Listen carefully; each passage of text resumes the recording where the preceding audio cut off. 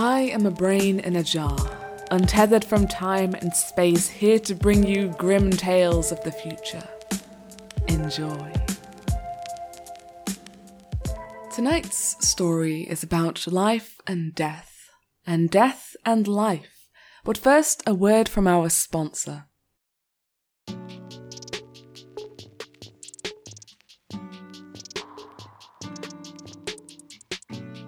Sex. It's not as simple as it used to be. Don't get us wrong, interstellar travel has brought us wonders beyond our wildest dreams. Who can imagine life without endorphin salsa or the Methuselah kittens of X-17? But what do you do when those eyes you catch over drinks belong to a species with different anatomical needs in that special department? Well, fear not. Dr. Shootwell and his genital morphic love pills are here to help. Thanks to our ancient recipe of herbs and heavy metals, you'll never have to worry about how to do the deed with a non-human love interest ever again. Is there a tall drink of water, or a comely Matahari giving you the bedroom eyes?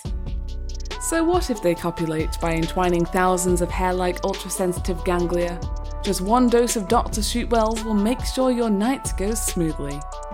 Mere minutes after ingesting one of our horse pill-sized gel capsules, your intimate regions will become a featureless mass of plastic flesh.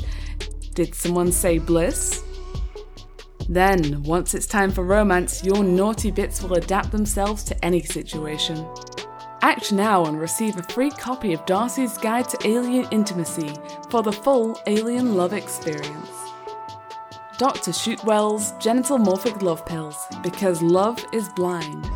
Isn't it time your gonads agreed?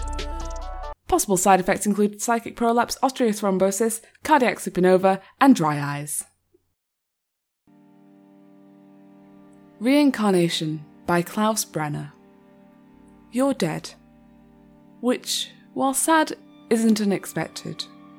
You were 147, which is quite old, even by modern standards. Today, this hall is filled with friends and family, colleagues and admirers, all gathered in remembrance of a life well lived. Along the wall, holographic displays show the highlights: you climbing Olympus Mons, you giving a keynote speech at Titan University, you painting your most well-known works, the moons of Neptune, you holding your infant son in your arms. Jonas, that now middle-aged son, enters holding a metal cylindrical container. Marina, his wife, walks beside him.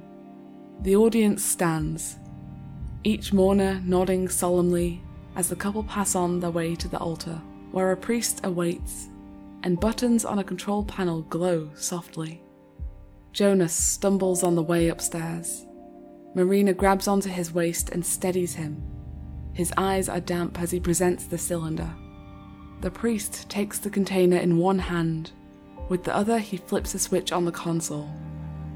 In front of him, a vat illuminates, translucent green. There are brief murmurs and sighs from the audience. He opens the container. Inside is a tissue sample. A bit of skin taken from you over a century ago.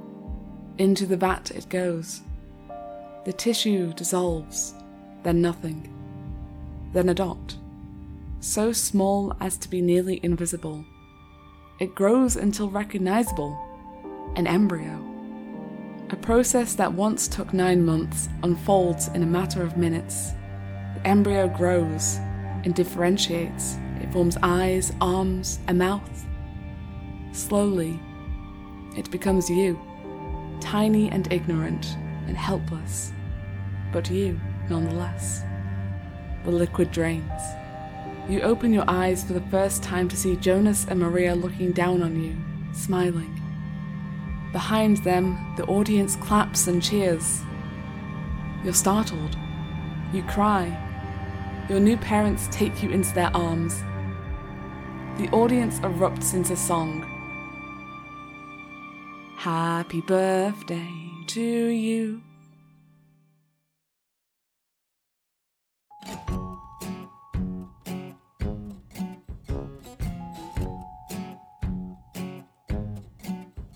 Thanks for listening.